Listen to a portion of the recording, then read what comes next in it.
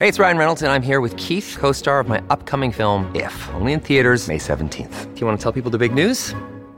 All right, I'll do it. Sign up now and you'll get unlimited for $15 a month and 6 months of Paramount Plus Essential Plan on us. MintMobile.com/switch. Upfront payment of $45 equivalent to $15 per month. Unlimited over 40 gigabytes per month. Face lower speeds. Videos at 480p. Active Mint customers by 531.24 get 6 months of Paramount Plus Essential Plan. Auto renews after 6 months. Offer ends May 31st, 2024. Separate Paramount Plus registration required. Terms and conditions apply if rated PG. Look, Bumble knows you're exhausted by dating. All the must not take yourself too seriously and 6'1" since that matters. And what do I even say other than hey? Well, that's why they're introducing an all-new Bumble with exciting features to make compatibility easier, starting the chat better, and dating safer. They've changed, so you don't have to. Download the new Bumble now. Your brain needs support, and new Ollie Brainy Chews are a delightful way to take care of your cognitive health. Made with scientifically backed ingredients like Thai ginger, L-theanine, and caffeine, Brainy Chews support healthy brain function and help you find your focus, stay chill, or get energized. Be kind to your mind and get these nootropic chews at ollie.com. That's OLLY.com. These statements have not been evaluated by the Food and Drug Administration. This product is not intended to diagnose, treat, cure, or prevent any disease. Welcome to the New Books Network. Hello and welcome to New Books in the Indian Ocean World, a podcast series on the New Books Network. This podcast is for people who want to sail the waters of the expansive Indian Ocean and learn about its past and present. Thank you for joining me today. I'm really excited to share this interview with you. I'm your host, Calvin Ng from Yale University. Analyzing the spread and survival of Islamic legal ideas and commentaries in the Eastern Mediterranean and the Indian Ocean littorals, Islamic law in circulation focuses on Shafism, one of the four Sunni schools of Islamic law.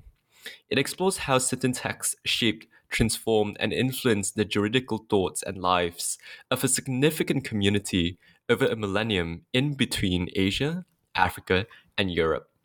By examining the processes of how the spread of legal texts and their roles in society, as well as thinking about how Afro-Asian Muslims responded to these new arrivals of thoughts and texts, Mahmud Kuria weaves together a narrative with the textual descendants from places such as Damascus, Mecca, Cairo, Malabar, Java, Aceh, and Zanzibar to tell a compelling story of how Islam contributed to the global history of law from the 13th to the 20th century. Over the course of our conversation, we will talk about Professor Mahmud Kuria's approach to bridging the fields of legal history, Islamic studies, and oceanic history, discuss new theoretical and methodological openings in Islamic studies, and also sketched out a cosmopolitan world peopled by Karimi merchants, as well as Egyptian, Syrian, Persian, Jawi, Hindi, and Swahili scholars. To learn about these issues and more, join us and stay tuned. I hope you enjoy the book, and I hope you enjoy the conversation as well. Today I'm here to talk to Professor Mahmud Kuria, the author of the encyclopedic book, Islamic Law in Circulation, Shafi'i Texts Across the Indian Ocean and the Mediterranean. By discussing this book, we will dive deep to learn about the multiple routes and routes of this school of jurisprudence, and also discuss new theoretical approaches to Islamic studies and transregional history. Mahmud Kuria is a researcher at Leiden University in the Netherlands and a visiting faculty of history at Ashoka University in India.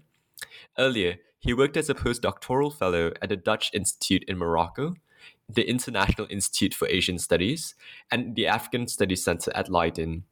He received his PhD in global history from Leiden University in 2016. Before this, he studied at the Center for Historical Studies of JNU in India for his MA and MPhil in Ancient Indian History, and at Darul Huda Islamic University and the University of Calicut, both in Kerala, India, for bachelors. In addition to numerous academic journal articles and book chapters, he has also co-edited Malabar in the Indian Ocean, Cosmopolitanism in the Maritime Historical Region, and Islamic Law in the Indian Ocean World, Texts, Ideas, and Practices. Currently, he is writing a book on the matriarchal Muslim communities in East Africa and South and Southeast Asia. Welcome, Mahmud, to New Books in the Indian Ocean World, and thank you so much for taking the time to talk about your great, incredible book today. Thank you so much, Kelvin, for having me. and for discussing this book. Yeah. So perhaps could you start us off by saying a few words about yourself, which is where you grew up, where you went to school, how you became interested in your field of study, and any influential mentors you had? Well, I was born and brought up in Malabar in northern Kerala, which is in southwest India, where I also completed my undergraduate studies. And I went to Delhi for my MA and MPhil at JNU, Jawaharlal Nehru University. So for my PhD, I went to Leiden University Institute for History. But the 2 years I spent studying MA was possibly a major turning point in my academic orientation. I specialized in ancient Indian history and archaeology, and my MPhil dissertation was on intersections between, let's say, textual archaeology and landscape archaeology, where I looked at the shared sacred landscapes of the Western Ghats. But I also had done a few courses in medieval and modern Indian histories. At JNU, the program is organized in such a way that you have to choose between one of these three areas. And because I was in ancient history, most of the courses were in ancient Indian history. But fortunately, I did some electives from medieval and modern histories as well. And I wrote seminar papers in both these areas as well. Especially in medieval history, we had some courses from Professor Yogesh Sharma on the Indian Ocean world. And I think his courses got me hooked by the breadth and depth of the ocean. And as a person coming from Malabar, which is very close to the Arabian Sea, or on the coast of Arabian Sea, I could easily relate with many points and discussions in the course. And eventually, I ended up writing a 100-page seminar paper for him on the transition phase of the Indian Ocean from the so called Arab or Persian or Islamic lake to the European one. So eventually, I ventured to explore this further for my PhD by looking more specifically at the Indian Ocean, which sort of forms the book that I ended up writing. Yeah. That's wonderful. Thank you so much for that account. And I think that this is a good point to talk about your book and how you came to write Islamic law in circulation. I just really would like to know, how did the idea develop and what was the research process like? What archives did you turn to and how was your writing experience? Because the book is based on my doctoral dissertation, as I was just mentioning, the question takes me back to a time when I had conceived the topic for my PhD. Initially, the project was titled, I would say, Ocean of Texts, mainly because I wanted to study the kind of texts that were being circulated among the Muslim communities of the Indian Ocean in South Asia, coastal South Asia, Southeast Asia, East Africa, Southeast Africa, South Africa, etc. For brevity, let's call them, Indian Ocean Muslims. So my immediate starting point was, of course, Malabar. Not only because it is a place where I grew up, but also its rich textual traditions continue to be ignored in the broader Indian Ocean studies. It is a place where, people like, for example, Vasco da Gama landed, a place that has seen the arrival of almost all the major European and Middle Eastern imperial aspirations, from Mamluks to Ottomans to Persians to Portuguese, Dutch, French, English, and so forth. And there are too many works written on many of these regimes in the present academia and their encounters with the so called Asia. Yet the works produced by the people from these regions historically are hardly explored. In the case of Malabar, not only this anti-Portuguese, like possibly, in the case of Malabar, only this one text called Tuhfatul Mujahideen, an anti-Portuguese text, is what most historians make use of, as if it is the only text written in the region. So I was interested in surveying and then studying all sort of different texts written in the region in comparison and in connection with other places in the broader Indian Ocean. That is how I thought, I would title the project as Ocean of Texts. But I noticed that and then I noticed that there were three major categories of texts produced by the people in the region, in Malabar, but also in the broader Indian Ocean. One is law, then mysticism, and the third one is ethics. So I wrote a proposal and synopsis by making each of these categories of text as different parts in the dissertation. I started with law, but then I got stuck with it. I soon realized that there is too much to do with the law itself. So, after reading extensively in the first 6 months on diverse aspects of Islamic law, which I thought I knew very well, as I had studied Islam back in Malabar, but within a breadth of a book, I realized that I hardly know anything about it academically. And then, after some extensive reading, I visited a lot of manuscript collections in different parts of the Indian Ocean, from Madras or Chennai to Hyderabad, Delhi, Banda Aceh, Aceh Besar, Jakarta, Kuala Lumpur, Singapore, and so forth. And at that time, too, I was collecting a lot of materials on mysticism and ethics. But when I returned to Leiden after about 7 months of fieldwork, I realized that I wouldn't be able to cover most of the legal text itself. And the Leiden University Library's special collections proved this to me time and again. So, traveling across the Indian Ocean countries and collecting materials from very small private collections to the large national libraries, and talking to a lot of people who still study or teach these texts have been one of the most rewarding experience of doing research for this book, which eventually I decided to focus only on law. And within law, I was fortunate to interview a lot of talk to a lot of people who continue to use the same historical text written several centuries earlier in the Middle East, in South Asia and Southeast Asia, and continue to be taught and studied.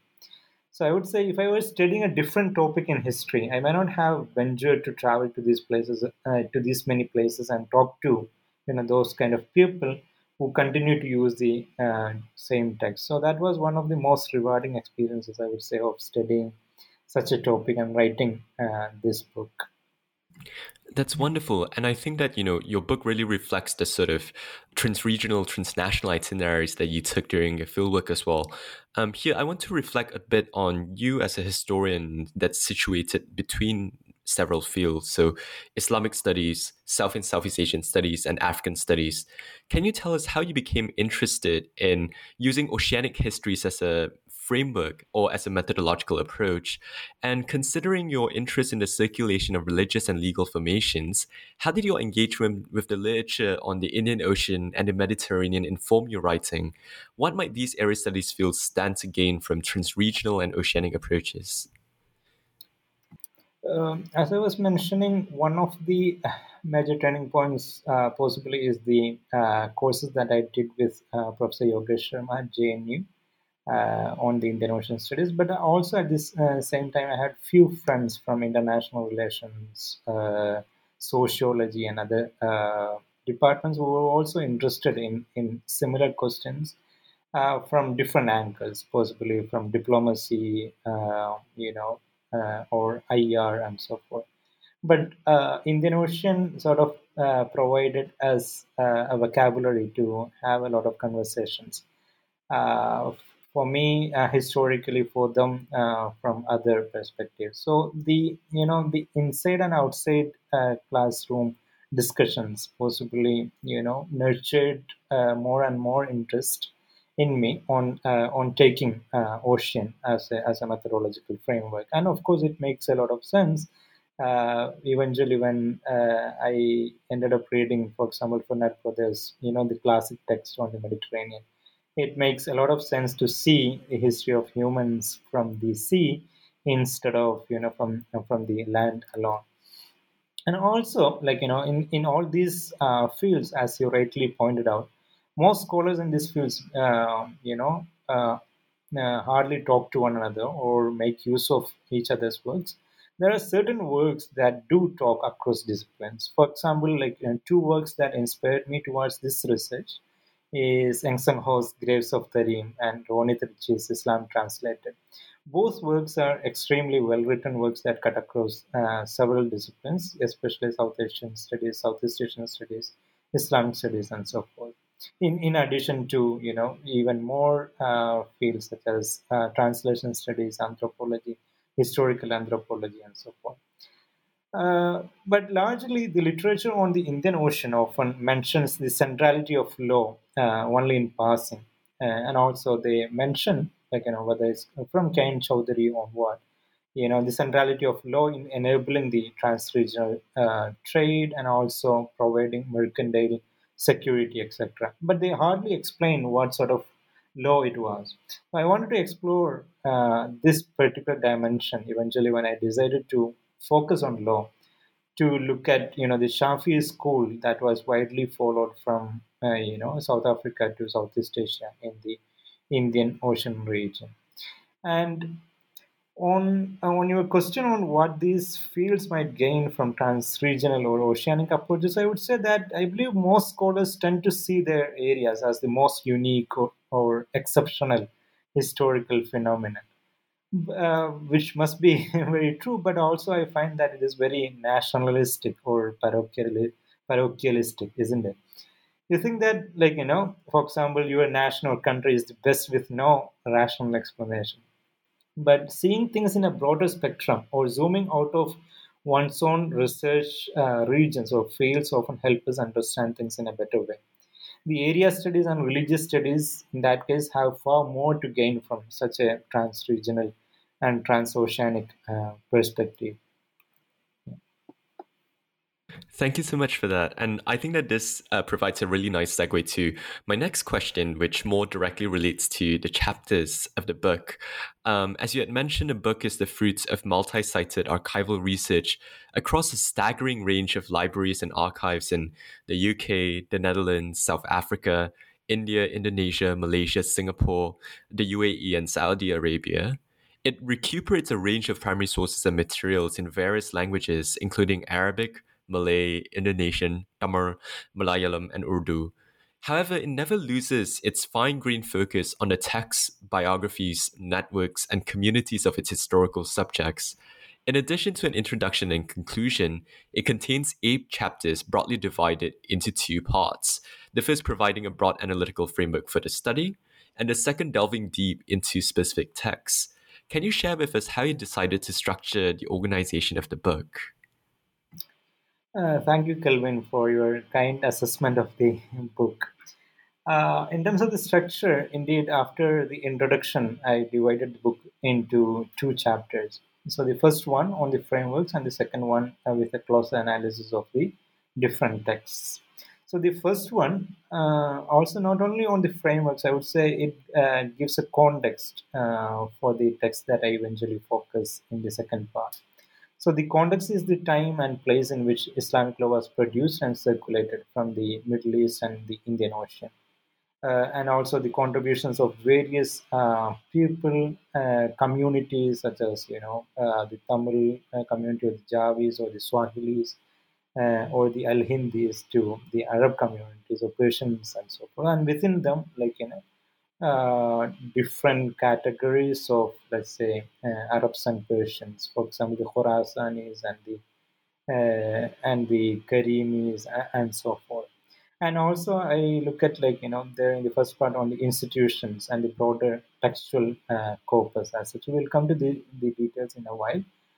So that sort of provide the broader context in order to study the texts, which are the focus of the second part. In the second part, I take each text in turn. Basically, I look at one text, and by extension, its different commentaries and super commentaries and so forth. Except the last chapter, which is in which I take all the texts together in order to see how these texts were translated into different Asian and European languages, and also partly African languages as well. So yeah, that's how I structured the book. And one of the most striking aspects of the book that I just have to perhaps also highlight is the brief narrative interlude preceding its chapter, assuming the form and conventions of a rihla or a travelogue. Through these interludes and under the stewardship of Al-Shafi'i, readers are brought on a journey both across space, so from Damascus through to Cairo and Mecca, and onwards to the Malabar Coast and Java, as well as across time, so from the 13th century to the 20th century. So, what informed this literary approach to structuring the narrative of the text, and how do you see the role of these interludes in relation to your broader argument? Yeah, that's one of the, I would say, a little bit non historical approach, but still, I'm glad that you put it in terms of a real. So I didn't think of it that way, but still, it's interesting to see that that way. Uh, One reason why I decided to put that is that the book, covers a vast stretch of land and period from Eastern Mediterranean to the Eastern Indian Ocean, from 13th century or a little bit even earlier. As I, in the first part of the book, I discuss, from the 9th century onward to the 20th century. I thought there should be some anchoring point or some anchorages that binds people together or binds the narrative together. That is why I had planned of writing such short snippets or epigraphs, or I love to call them as epiphanies. So these epiphanies help the readers, especially non-specialist readers, to get a hold of the material that I was discussing across the vast stretch of time and place. Eventually, after I finished writing the book, I watched The House of Cards. And one of the most interesting filmmaking crafts that I loved in the series is that, these small direct conversations that Kevin Spacey had with the audience. I thought that was a brilliant technique. And I think this sort of direct conversations with the readers or audience keep them engaged with the overall plot of our works, especially if it is a lengthy series or a book. Yeah. That's really wonderful, and I must say they worked beautifully because these interludes really sort of provided an anchor for really tracing the narrative of the book, at least for me. And here, perhaps to turn to the introduction of the book, here you outline the spread of the Shafi'i school of Islamic law across various spaces and sites inhabited by Indian Ocean Muslims. So, this school of jurisprudence, as you so beautifully describe, was born in Iraq, developed in Egypt, institutionalized in the Levant and the Caspian, and attracted followers from places as diverse as southern India and Southeast Asia through to East Africa and Southern Africa.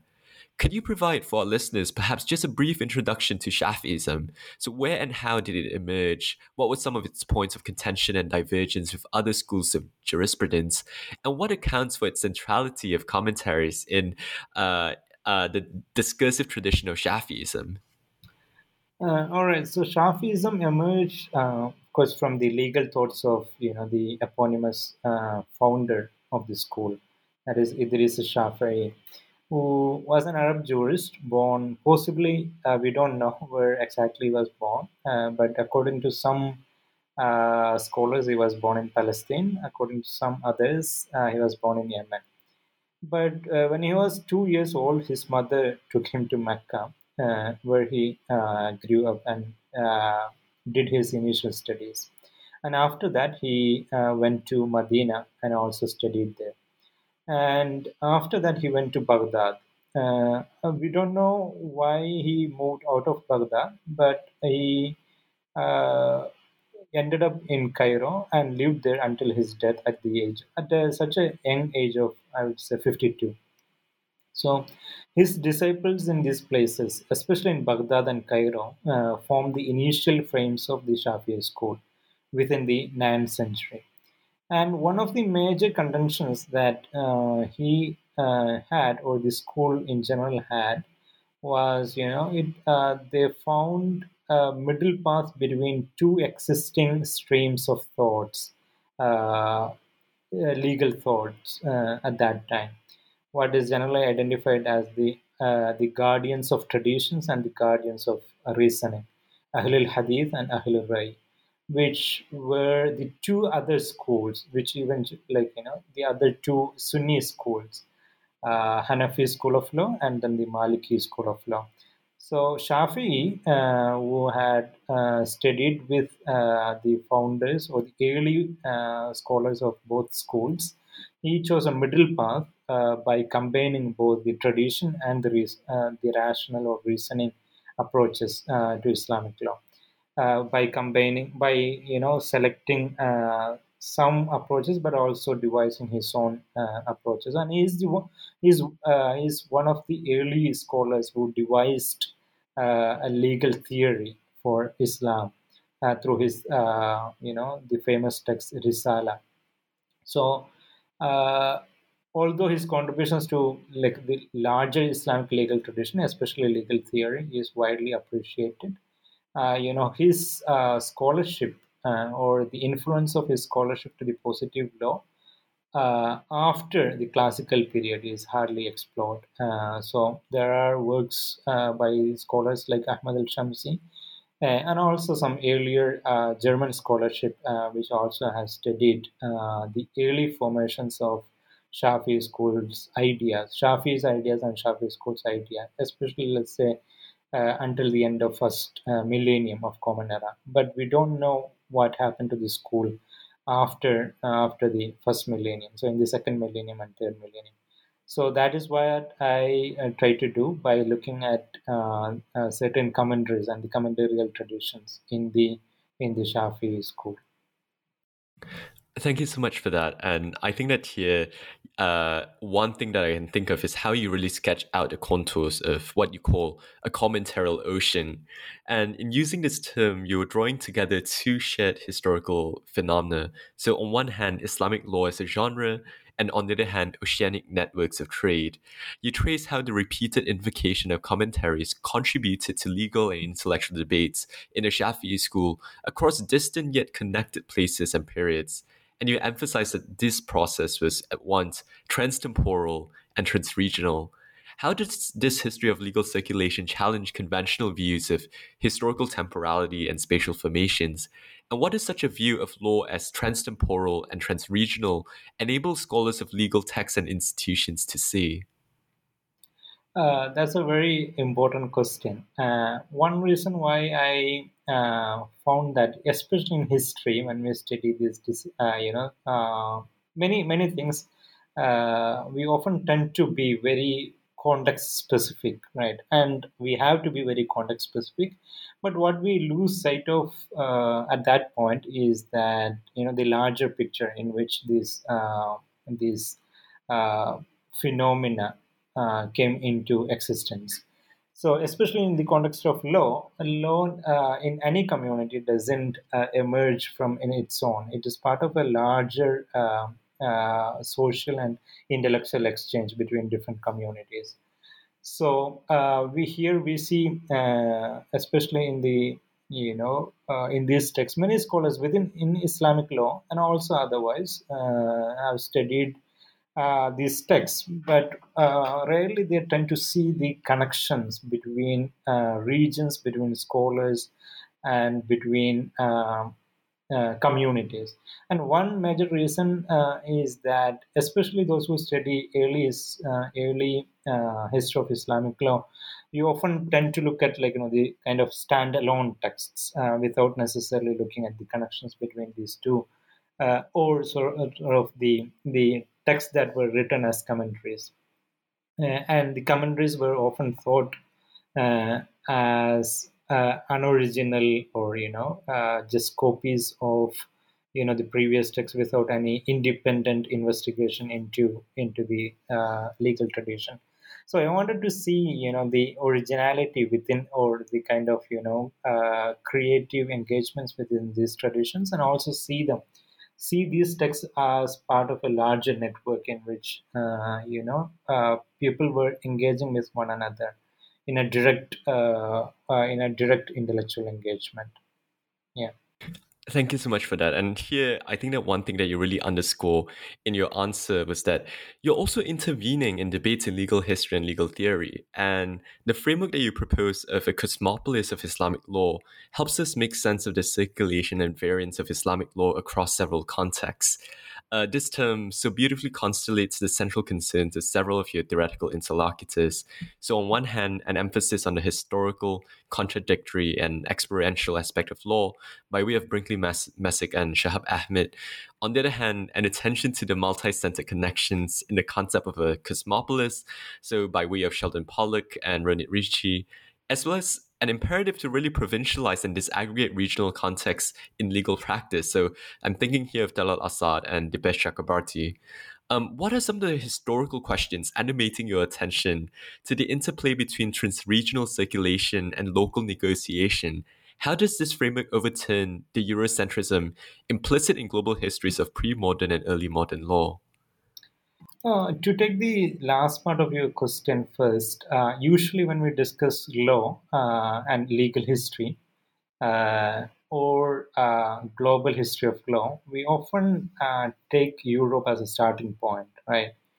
And this has been the trend, whether it's in the early modern legal history or modern legal history, and also all the debates related to the legal pluralism, legal pluralities often take Europe as the starting point of the discussions, as if the pre-European or non-European communities hardly had any legal engagements or legal systems before the Europeans came to the scenario. And this is the if you take any works in the field, this is the case. Even in the last 20 years, this has been the major trend. So I wanted to take a step beyond that to see how the Asian and African communities, especially, and I would say the Indian Ocean that binds both Asian and African communities together, had its own legal systems in its own terms, not necessarily necessarily in contradiction or in conversation with the European systems, which are eventual later enter into the area. So these legal systems existed before the Europeans came, and they continue to exist. They continue to exist even after the Europeans left, as Yang Seng Ho has put it in a different context. So we need to understand these legal systems in their own terms. And I thought, of course, cosmopolis is a term that is often used by various scholars in different contexts.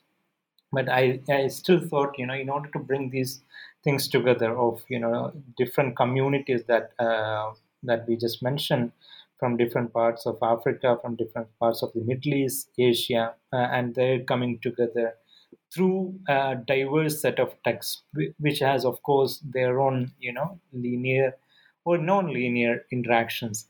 So, it sort of resonate a cosmopolis, a legal cosmopolis in that sense. And conceptually, it is indebted to several other scholars who have used it in the Indian Ocean context, such as Ronit Ritchie, and then South Asian context, such as Sheldon Pollock, and then European context as well, such as Stephen Toulmin's work on the Enlightenment and so forth. Yeah, but still, what makes the legal cosmopolis different is its emphasis on law and also a non-European or pre-European or para-European engagements of Asian and African communities with their own legal systems, and Islamic law being one of the major components in that cosmopolis. And within Islamic law, I would again narrow down as Shafi cosmopolis of law. So there are multiple cosmopolis within this larger legal cosmopolis. Yeah. That's really beautifully put, and I really like your provocation that really this is a para-European narrative, that it doesn't exist, solely in opposition to or even as subsidiary to what happens in Europe, but it's rather, like you said so beautifully, like para-European.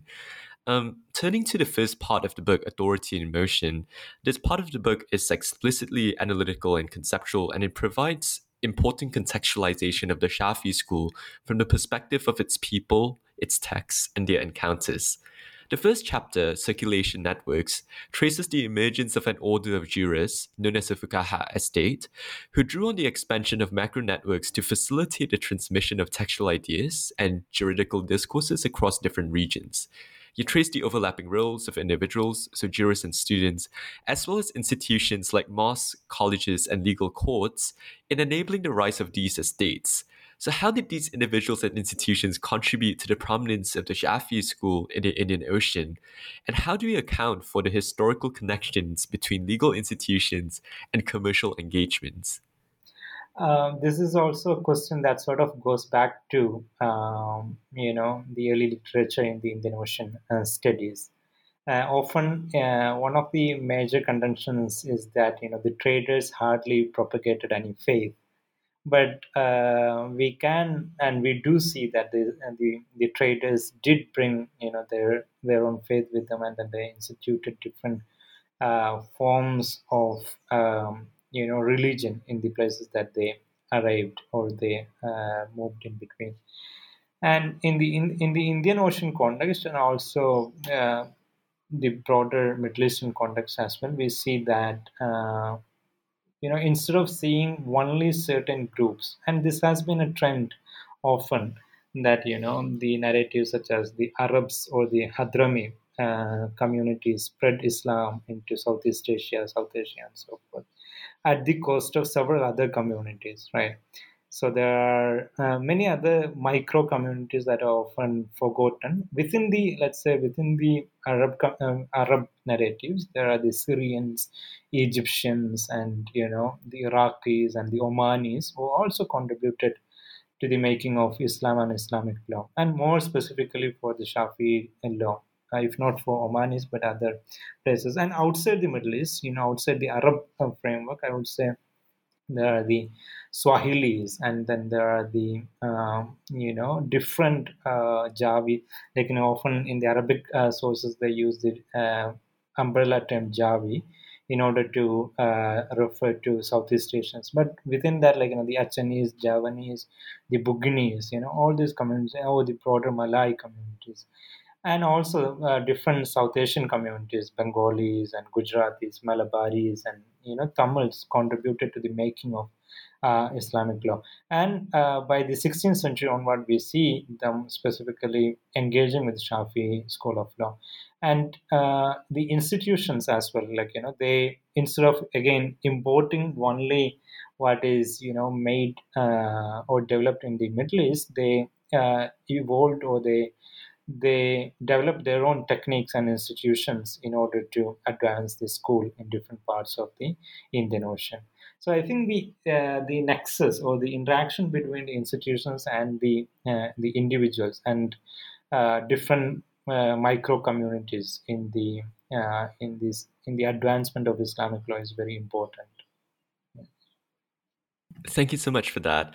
And I think that this brings us really nicely to your second chapter on circulatory texts, which really focuses on the circulation of texts and underscores the central importance of specific legal texts, and in particular, the Minhaj family, to the circulation and maintenance of the Shafi school among different communities. So within these networks of texts and ideas, you outline how legal circulation enabled different forms of mobility: the physical mobility of textual manuscripts from one site to another, the institutional mobility in the form of the system of scholarly genealogy, so silsilas and graded certificates or ijazas, and social mobility by means of the promotion of students into teachers. Could you perhaps provide a brief elaboration for our listeners on the Minhaj family? So what is the base text that it drew on? What are some of its characteristics? And why did it rise to a position of exclusive authority? So more broadly speaking, what is the relationship between this text-centeredness and the normative commentarial order? I think when I start the one chapter, I think the fourth chapter, by describing Minhaj as a text that revolutionized the Shafi school of law. And precisely because the kind of fame or the position that the text acquired within the tradition, within the Shafi tradition. So the Minhaj, written by Nawawi, Imam Nawawi, or Yahya bin Sharaf Nawawi, as his full name stands. The text became one of the most important texts in the school, primarily because of different techniques that he utilized. The text itself is based on the Muharrar by Imam Rafi'i, who is a scholar from the Caspian region, Al-Qazwin. And Nawawi, he wanted to revise the text of Rafi by bringing a lot of standard different techniques such as standardization, hierarchization, and systematization that I explain in detail in the text. So his attentiveness, he did this by paying close attention to the larger traditions within the larger textual tradition within the Shafi'i school.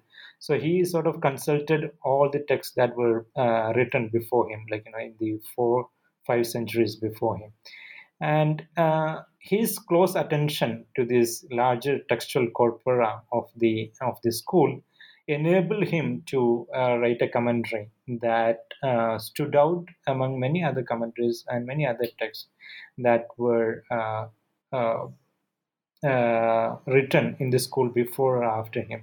And one 14th century commentator says that Nawawi had such a huge library at his disposal that many of the texts which were eventually lost and many other texts were not accessible or even legible for later authors. So his access and his commitment to the larger textual tradition of the school, I think, enabled or set a role model for several scholars that came in the school after as after him as a role model. So I think that also made the commendarial tradition or writing commentaries as a normative practice within the Shafi'i school, and this is also reflective of a larger trend in the Islamic commendarial tradition. We see that in the other Sunni tradition, in the Shi'i tradition as well. Yeah.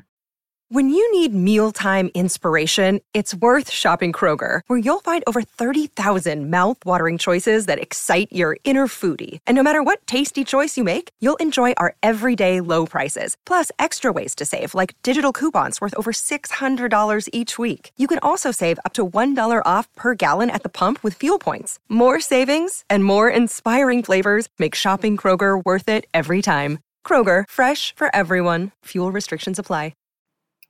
Thank you so much for that really lucid answer. In Chapter 3, titled Architecture of Encounters, you incorporate both the historical actors and the circulating text, so the previous two chapters, within the single analytic frame of an architecture of encounters. So you underscore moments of intellectual convergence and conflict in the expansion of the Shafi school. You highlight how these texts were both producers and products of different instances of division and cohesion, so alternately connecting and disconnecting Shafi jurists along the lines of internal debate and external definition. And you emphasize the distinctive role played by 5 texts. So in addition to the Minhaj, it's the Tufa, Fath, Nihaya, I'ana, which followed a similar architectonic design in their form, structure, and organization. So why did these specific 5 texts assume their distinctive textual interconnectivity and historical significance? And could you talk a bit more about how you're understanding the relationship between actors and texts through an architectural framework specifically? So in this chapter, what I'm trying to do is to give the readers an idea of the larger texts, the larger textual tradition that we were talking about. Right. So I start with the foundational text written by the founder of the school, and then its commentaries. Not commentaries, 2 abridgments, but then the abridgments are also in a way commentaries. So by 2 of his disciples or his students, and then I detail several other textual families. Similar to the Minhaj family, there are other families. So I try to bring all this together in order to give an idea for the audience what the larger corpus of the school was. especially in the second millennium. Even though many of these texts had, or some of these texts had roots in the first millennium or late first millennium, they mostly were written in the second millennium. So I highlight a group of families or prominent texts in the tradition. So I use these terms like families mainly to give an idea of what the group of texts that were written one after another as commentaries or abridgments and so forth, uh, provided and stood historically as an important element. And I zoomed into these five texts mainly because they all are related to the Minhaj family. So my focus is on the Minhaj and the importance of the Minhaj. I just explained. We just talked about it, right? Among the Minhaj family, I zoom into these two. Uh, One commentary, that is the Tuhfa, and the Tuhfa's importance also is well recognized. But the later other texts that I focus, Yana, Qurra, and Fathul Main, all these texts are mainly, I took it in order to give a Indian Ocean perspective. These texts are again Fathul Main and Yana to Talibin, for example, still widely taught and circulated in East Africa to Southeast Asia. So Nihaya is not necessarily as popular as it is, but still it gives us a different perspective, like an Indonesian perspective to the whole corpus. So that is why I took these five texts. And architecture as a framework, I think, within all these texts stand as pillars or as different components in an architecture for the larger tradition of the Shafi'i school. And the house of Shafi'i school, or the building of the Shafi'i school, is, I would say, is built upon these texts, Minhaj family particularly, and many other corpus that I also mention in the chapter. Yeah. Thank you so much for that really wonderful answer, and I think that sets us up really well to really turn to the second part of the book, which provides a fine-grained close reading of these four interconnected principal texts, and you trace the content and the structure of the text at its formation, its reception, and across different regional contexts. So, chapter 4, the Code, really zooms in on the Minhaj of Nawawi, written in the context of 13th century Damascus, and you examine how it emerged as a comprehensive code of the Shafi school of law. You situate this within the historical context of the 13th century, so witnessing the dissolution of the Abbasid Caliphate, the decentralization of political authority, and the new institutional dynamics associated with the Fuqaha estates. You argue that this is central to the history of its production and circulation. At the same time, you attribute the popularity of the Minhaj to a set of internal and external features, including its jurisprudential techniques and its methodological innovations, and the economy of commentaries it generated. So, how did these two features interact with one another, and how did they drive the vast circulation of the Minhaj across the Mediterranean and the Indian Ocean? Thank you, Kelvin, for such a wonderful question. I think, one crucial dimension that I start in this chapter, but also in the following chapter, uh, is an engagement with the furu text, or the positive legal text, or substantive legal texts, as hardly taken as sources of social history. So usually, the fatwa texts or the legal opinion texts of legal opinions are taken as sources of social history in the last 20, 30 years. But the furu texts, the substantive legal texts, are often identified as devoid of any regional context or local context, and therefore they hardly give historians any materials to analyze the any historical component. But I wanted to take Minhaj and the following text in order to show that the furu text or the substantive legal text also provide us very very useful information to study or to explore history. So here in this chapter, when I take Minhaj and its different techniques and techniques of standardization, hierarchization, codification, and all sort of different terms that I highlight in the chapter, I wanted to read the text against its context as well, against the Eastern Mediterranean context, the Damascene context in which it was written, in order to show that how the text itself is entangled in its local and translocal you know uh, uh, historical features such as trade, politics, and so on. And it is very evident in its approach. Like as I take the two features, that is the economy and then the politics, right?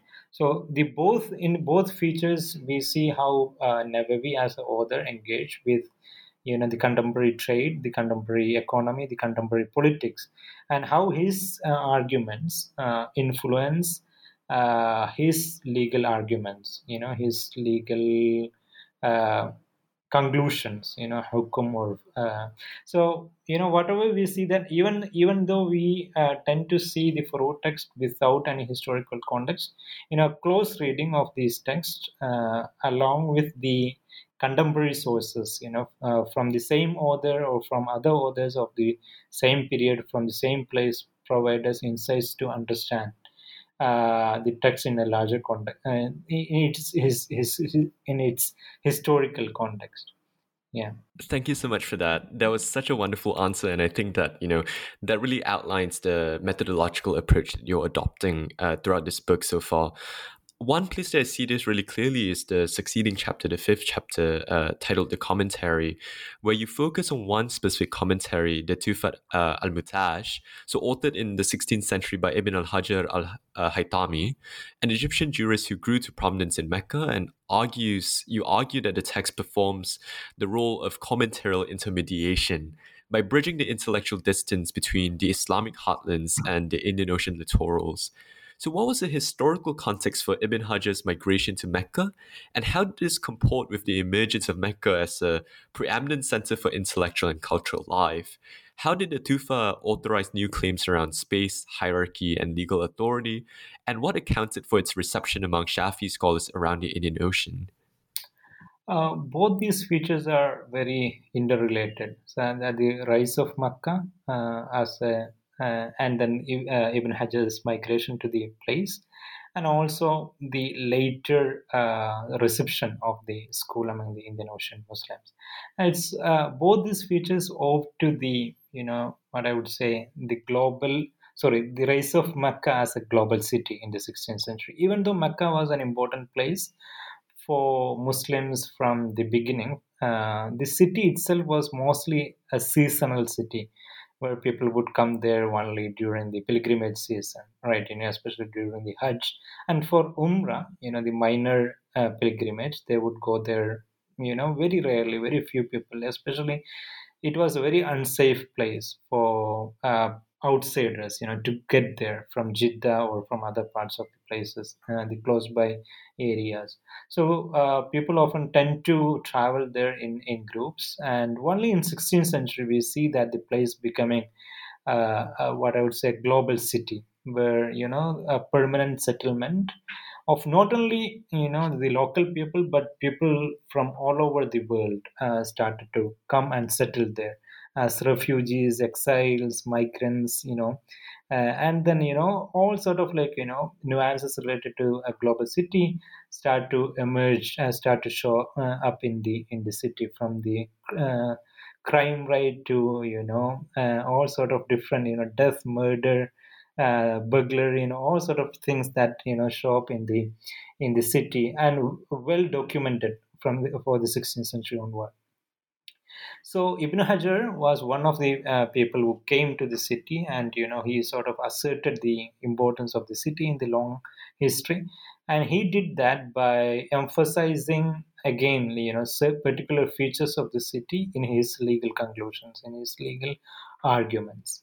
And he emphasized one the importance of Arabs in the larger history of Islam, and also in Islamic law particularly, which is a sort of, I find it a bit problematic, but then it's not also very problematic if we know the long history of the Shafi tradition itself, which often emphasize the centrality of Arabs in Islamic tradition. And I think in 16th century, Ibn Hajar brought this up more than ever before, mainly because he was in direct contact with people from all over the world, from the Iberian Peninsula, people like the Moriscos or other people were kicked out of the Iberian Peninsula. The different parts of Africa, different parts of Asia were coming and settling in the region.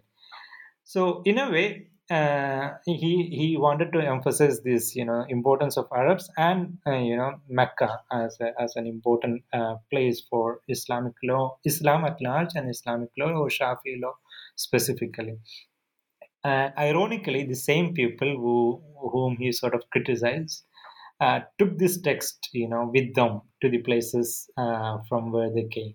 So a lot of pilgrims, a lot of exiles, a lot of refugees who came to the place took the text back home, and then they started to teach these texts. And there, the Yemenis particularly played an important role. Yemenis and then eventually the Hadramis, or possibly both together, played an important role. And they had their own reasons to sort of advance this text, because they get an important place in his legal arguments, including the centrality of Arabs and so forth. So the text was eventually taught and circulated across the Indian Ocean rim, and we see that being sort of celebrated in South Asia, Southeast Asia, Central Asia, and parts of East Africa as well, not the entire stretch though. Wonderful. Thank you so much for that. And I think that just accompanying the journeys of your text, we're just going to, with chapter 6 on the auto commentary, we're going to sort of bring ourselves to the context of Bonani on the Malabar coast in southwest India to attend to the 16th century text, Fath al-Mu'in by Zainuddin al-Malabari, who's a jurist who's situated in the Malabar coast.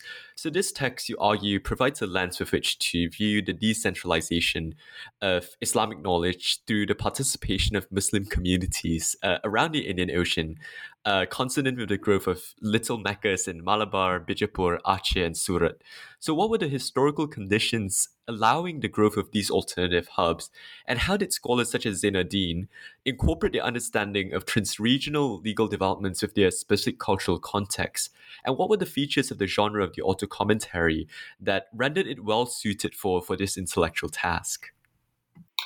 Okay, so Zainuddin al-Makhdoom, he himself possibly was a student of Ibn Hajar al-Haytami. So there is a direct connection between Mecca and Malabar for that period, and possibly Zainuddin Makhdoom, Zainuddin was one of the students or one of the people who came from India into the 16th century Mecca as part of the larger mobility towards Mecca.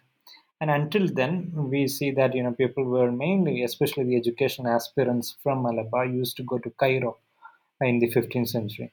But in 16th century, we see them coming and then studying with people like Ibn Hajar Haytami. And Zainuddin, when he returned possibly back from from Mecca, he wanted to write a text in a simpler form to the audience, to his immediate audience in Malabar. So he initially wrote a smaller text, and then eventually he wrote a commentary on that. So the auto commentary, the commentary on one's own text, is a technique that he developed, but he deployed. The technique was already there, by at least in the Shafi tradition from Ghazali, Imam Ghazali onward, we see that, and Nawawi himself also has written a small. We can call it. It's almost like an appendix, but still we can identify it as part of the larger genre of auto commentary. So, in the Islamic commentarial tradition or Islamic intellectual tradition, auto commentary as a genre has not been studied much compared to the kind of works that we have in the context of Hindu Sanskrit commentarial tradition or Buddhist commentarial tradition. That doesn't mean that the tradition, the Islamic intellectual tradition, didn't have auto commentaries. So here I wanted to highlight, when an author comments on his own text, what are the nuances that he brings in. One in connection with his base text, but also in comparison with the larger text. And in that point, in that regard, uh, he criticizes a lot of arguments put forward by his teacher, right? So even though he also stands within the Shafi'i tradition and he emphasizes its importance, he criticizes many approaches taken by Ibn Hajar. Not only Ibn Hajar, the larger Arab jurists, who had until then propagated what I would say like a Middle East centric or an Arab oriented version of Shafi law. So here he wanted to, in this text, he wanted to take a more, Malabar oriented or more sort of Indian Ocean oriented text in which he took diverse dimensions like local features such as the tropical questions or the monsoon related questions into legal text. And that's something like possibly unprecedented in the in the entire Islamic tradition, and uh, definitely in the Shafi'i tradition. Yeah. Thank you so much for that. And this brings us really nicely to chapter 7 on the super commentaries, which provides a comparative reading of two 19th century super commentaries. The first, Nihayat al-Zain, was authored by the Java-born jurist Nawawi al-Bantani, who subsequently based himself in Mecca and drew scores of Jawi students. The second, I'anat al-Talibin, was written by Sayyid Abu Bakr Shatta al-Dimyati, who traces his genealogy to the Mediterranean city of Damietta and taught Jawi, Hijazi, Egyptian, and Swahili students in Mecca. This chapter highlights the multi-directional nature of the circulation of legal ideas, while illuminating the multi-layered processes of synthesis undertaken by these jurists. So, how did these texts inaugurate an intellectual Cairene-Meccan synthesis, and how did they position themselves in relation to the new currents of reformism? And here, perhaps, I would just like to invite you to talk a bit more about the political context of the 19th century and of imperialism. So, the expansion of colonial authority, the textualization of legal codes, increasing colonial control over pilgrimage routes. How did these shape the conditions under which these super commentaries were produced? That's a brilliant question. Mainly because in the 19th century we see that both these texts were written in the late 19th century, and we know that by the 19th century, not only colonialism but largely uh, the legal traditions everywhere were under pressure to codify themselves. Right, there was a large uh, codification drive, from Europe to Americas to Australia to Asia. So Islamic law was also being codified by at the behest of the Ottoman Empire, and during this phase, many Jews felt that their legal traditions, especially the traditional scholars, thought that their traditions were very uncodified or very sort of like fighting one another without necessarily having a coherent or like a coherent viewpoint.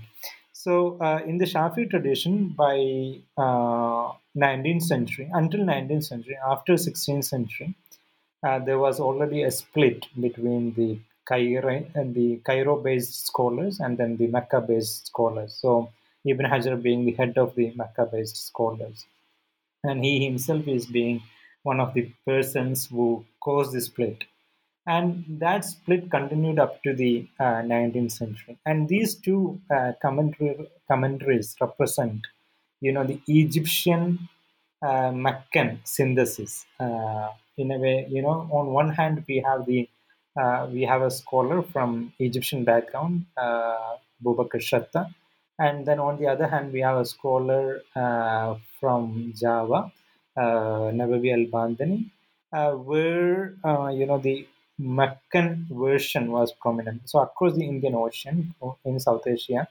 and Southeast Asia, and larger part of the East Africa, the Meccan version of Shafi school was prominent.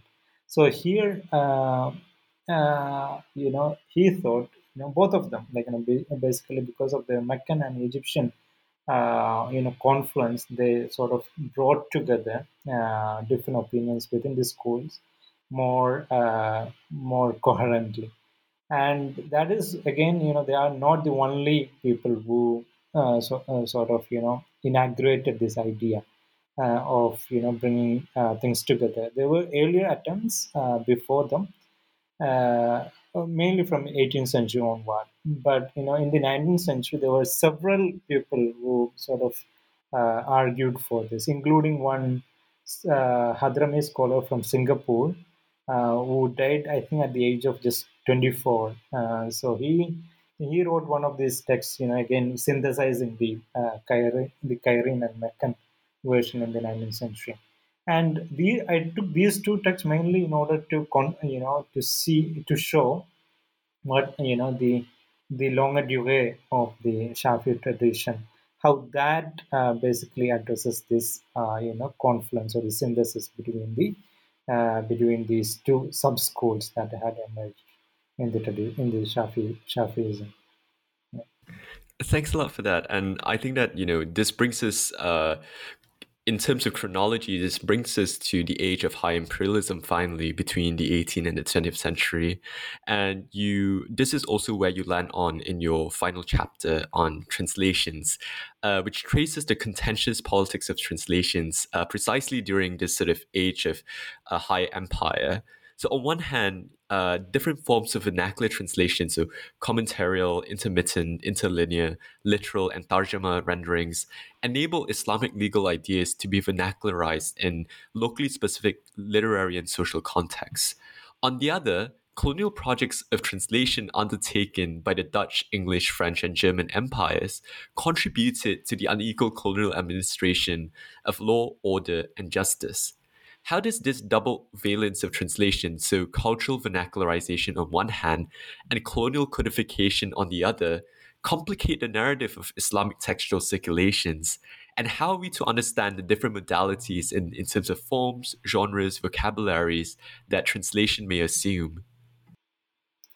It's a very broad question in terms of the translation. So one attempt that I did, particularly in Islamic tradition or Islamic textual tradition, the notion of translation is yet to be studied thoroughly. So Ronit Ricci has done some fascinating work in this direction. But still, like, pre-modern legal text being translated into different Asian and African languages is still a minor field, or I wouldn't say it's a field yet. Very few scholars have looked into this dimension. So we see that, and I would say major attempt that I have made in this chapter to study, instead of looking at only the European translations of these texts, I wanted to see how similar attempts were also made by, or even earlier attempts were made by scholars in Asia and Africa to translate these four texts into their own languages. The major difference between the European translators and the Afro-Asian translators was that the European translators definitely wanted to implement, execute what they were translating with a lot of power, colonial power at that. Whereas the Afro-Asian translators were translating just to, not necessarily to execute powerfully what they were translating, but mostly to preach or to inform their audience on what sort of law or what is Islamic law, what is Shafi'i law. And both translators made use of whatever different techniques were available to them.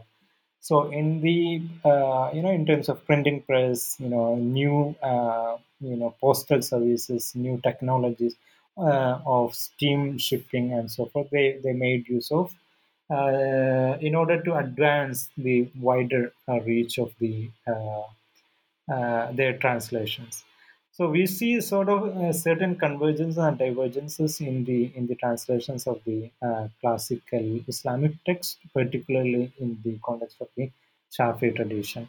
But larger point that I wanted to make is basically how the texts themselves became texts that were part of a longer tradition were continued to be utilized by the new powers that came into scenario, whether it's the European colonial regimes or whether it's the new entrants, like the new hybrid sort of communities that had emerged thanks to new interactions between Asians and Africans and Europeans. Yeah. Wonderful, thank you. And for our listeners who are interested, I also want to point our attention to Professor Courier's Translative Sedimentations in the Indian Ocean, published on the Immanent Frame, which I think really beautifully elucidates your sort of conceptual and theoretical sort of thinking about translation and its different valences as well. So before we move on to our last traditional question, can you please read us a paragraph from the book? Oh, that's a difficult task because each paragraph is a darling for the author. But maybe in the last paragraph, of the chart of the entire book, so the last paragraph, the conclusion, I would read that, where I end the book, and I think it could be like a good end point for the interview as well. So yeah, it's from page 391, the last paragraph. Okay. So, thanks to the gradual yet intense process of globalizations in the 13th, 16th, and 19th centuries, the Shafi'i textual langue durée not only marked its presence in several distant lands across the world, but it also guided, influenced, controlled, and even subverted the social, legal, economic, and cultural undercurrents of the places and communities it encountered along the way in its long historical stream. In a period stretching over a millennium from the time of its eponymous founder, the school and its texts thus became tools of diverse uses in the hands and lands of Asian, African, and European jurists, teachers, students, commentators, glossators, abridgers, and translators.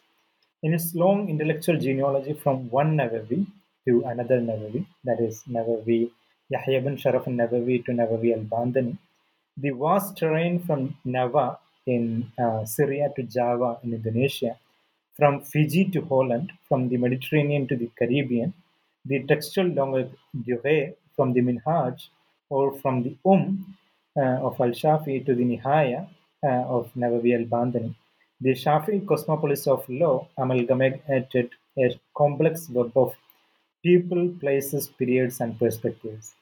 The concurrent technological developments such as paper production, navigation, printing, and other communication and transportation avenues heightened their circulation and instrumentalization through mass production, distribution, and consumption, gathering an unprecedented number of followers for this legal cosmopolis from Asia, Africa, Australia, and the Americas. Nuances of such wide-reaching developments make post-classical Shafism a fascinating protagonist in the stage of global history of law. Beautiful. Thank you so much for that. And well, Mahmoud, we've really taken up so much of your time. So perhaps as to close off our interview, could you just tell our listeners what you're working on now and a bit about your current and future projects? Yeah, no, it has been a great pleasure talking to you. On my current project, I have been exploring gender in the Indian Ocean. Something that is lacking in the book, I must admit. So I have been specifically looking at the matrilineal or even matriarchal Muslim communities and their engagements with Sharia in the Indian Ocean region, from again, Indonesia to Malaysia to India, Sri Lanka, Comoros, and Mozambique. And I wanted to explore how the woman or the woman-centered social systems in these regions have conceptualized Islam and its Sharia in the historically and also contemporarily. And also related to that, I'm also working on different projects. But one thing that is directly related to that, I also wanted to write. May not be immediately, but eventually, I want to write a book about the women travelers in the Indian Ocean region as well. This is also something that I have started working on, something that emerges from the current project. But inshallah, I will work on it next year or so. Yeah. I'm definitely looking forward to both of those projects, Mahmood, and I'm really sort of excited for the one on women travelers, because I think that really fills such a big lacuna in the field of Indian Ocean studies. So thank you so much again for joining us today on the New Books Network, and thank you, listener, for listening to today's episode in which we explored Islamic Law in Circulation by Professor Mahmood Kuria, published by Cambridge University Press in 2022. You can find the book on bookshop.org and other outlets. This is your host, Calvin Ng. Stay tuned for the next episode of New Books in the Indian Ocean World.